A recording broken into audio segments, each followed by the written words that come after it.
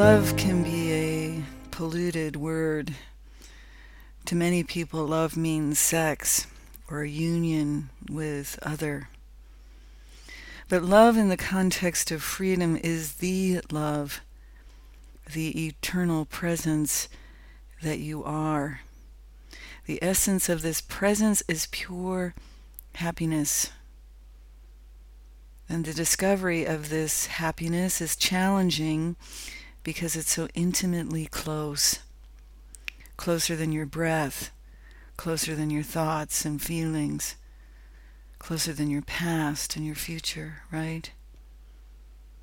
So to discover freedom, there has to be this courage to love. This courage to love yourself fully and completely, and discover where you are not loving yourself fully and completely. Pulling out the root of self-hatred is actually turning to meet the source of this sense that you are worthless, right? This feeling that there's something wrong. And most importantly, there's something wrong with you. The courage to love is the end of betraying yourself. The end of believing the internal negative conversation that you've believed for many, many years. To see through the lie of you, to discover the truth of you. This is the courage to love. This is the courage to surrender to the heart. To start trusting the heart, which is unlimited, versus trusting the mind, which is very limited, right? It's constrained by your physical experience of life, which is tied to your past, right? And your ideas of the future. So there's three primary powers of mind that create a very powerful illusion that makes it difficult to perceive the freedom that you are, right? And these three powers of mind are the power to project. This is projecting your reflected consciousness, which is the mind, onto an object or another person. So reflective consciousness, if you think of the mind, what illuminates your mind is the source, which is the heart. So your mind is like the moon. The moon reflects the sun, but it is not the sun. The mind reflects the source, but it is not the source, right? So to see through this reflective consciousness, or this power of mind to project onto an object or another person, is essential in order to see through the lies that you've been telling yourself. And then there's the power of mind to imagine, and the power of mind to remember. So the power of mind to project, imagine, and remember are the powers of mind that create an illusion, right? It's like looking at a screen at a movie theater. You become enrolled in the story and forget about the screen and forget about the light that's projecting the story, right? So in the willingness to end the story that you've been telling yourself, you can see through these powers of mind. But there has to be this courage to love fully, completely, totally. To fall in love so deeply, so intimately, that this idea of you as separate from love, as separate from God, vanishes in the totality that you are. And this process begins with your courage to love, the courage to tell the truth, the courage to see through the lie of you, right? To discover intimately the truth of you, to examine what seems to be in the way. What are the barriers to your own direct realization of the freedom that I am pointing to, the happiness of your true nature, right?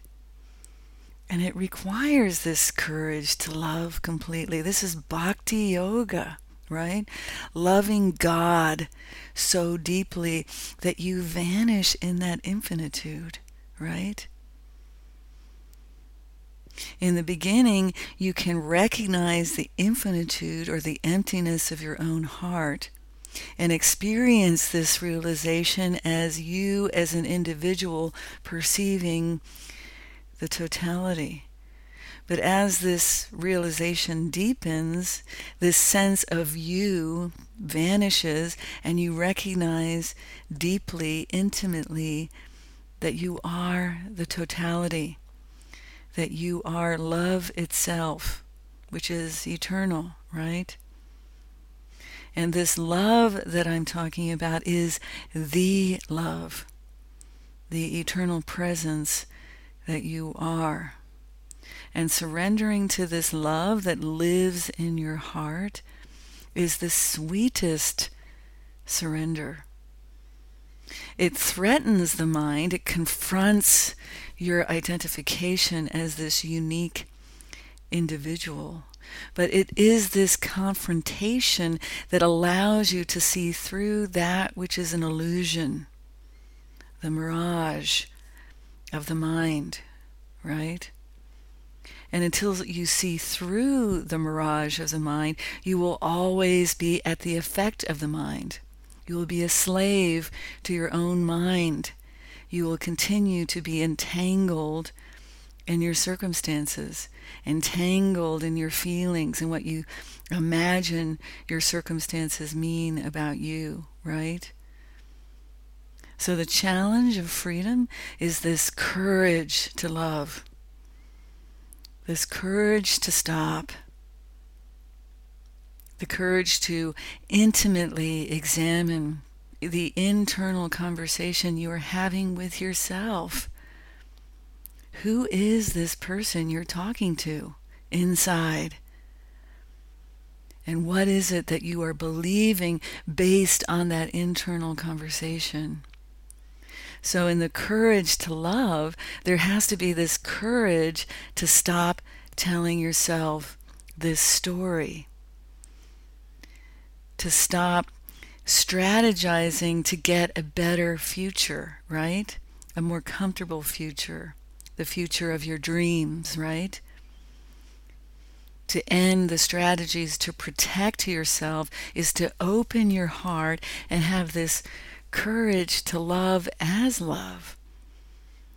the infinitude that you are. We betray ourselves all the time by giving our attention to our thoughts and believing our thoughts are not only true, they're an identity of who we are based on our past experiences, right? And when we believe this identity, when we believe the past is real in this moment, we betray this love that I'm talking about, this love that I'm pointing to, right?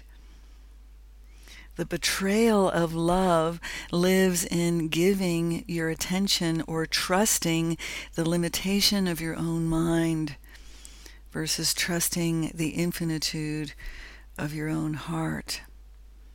The love, the eternal presence that is simply always here and now.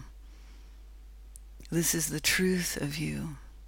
But to recognize this truth of you, you have to first meet the lie of you. You have to see through the powers of mind to remember, project, and imagine. You have to surrender the mind to the heart, to the source, and recognize that your mind is like the moon. It's reflective consciousness. It's a reflection of the eternal light that you are and always will be. And when you find this courage to love, it is the sweetest surrender into the heart, into the eternal peace that is simply always here and now. Thank you so much for listening. This is Koshi, and I'll be talking to you again soon.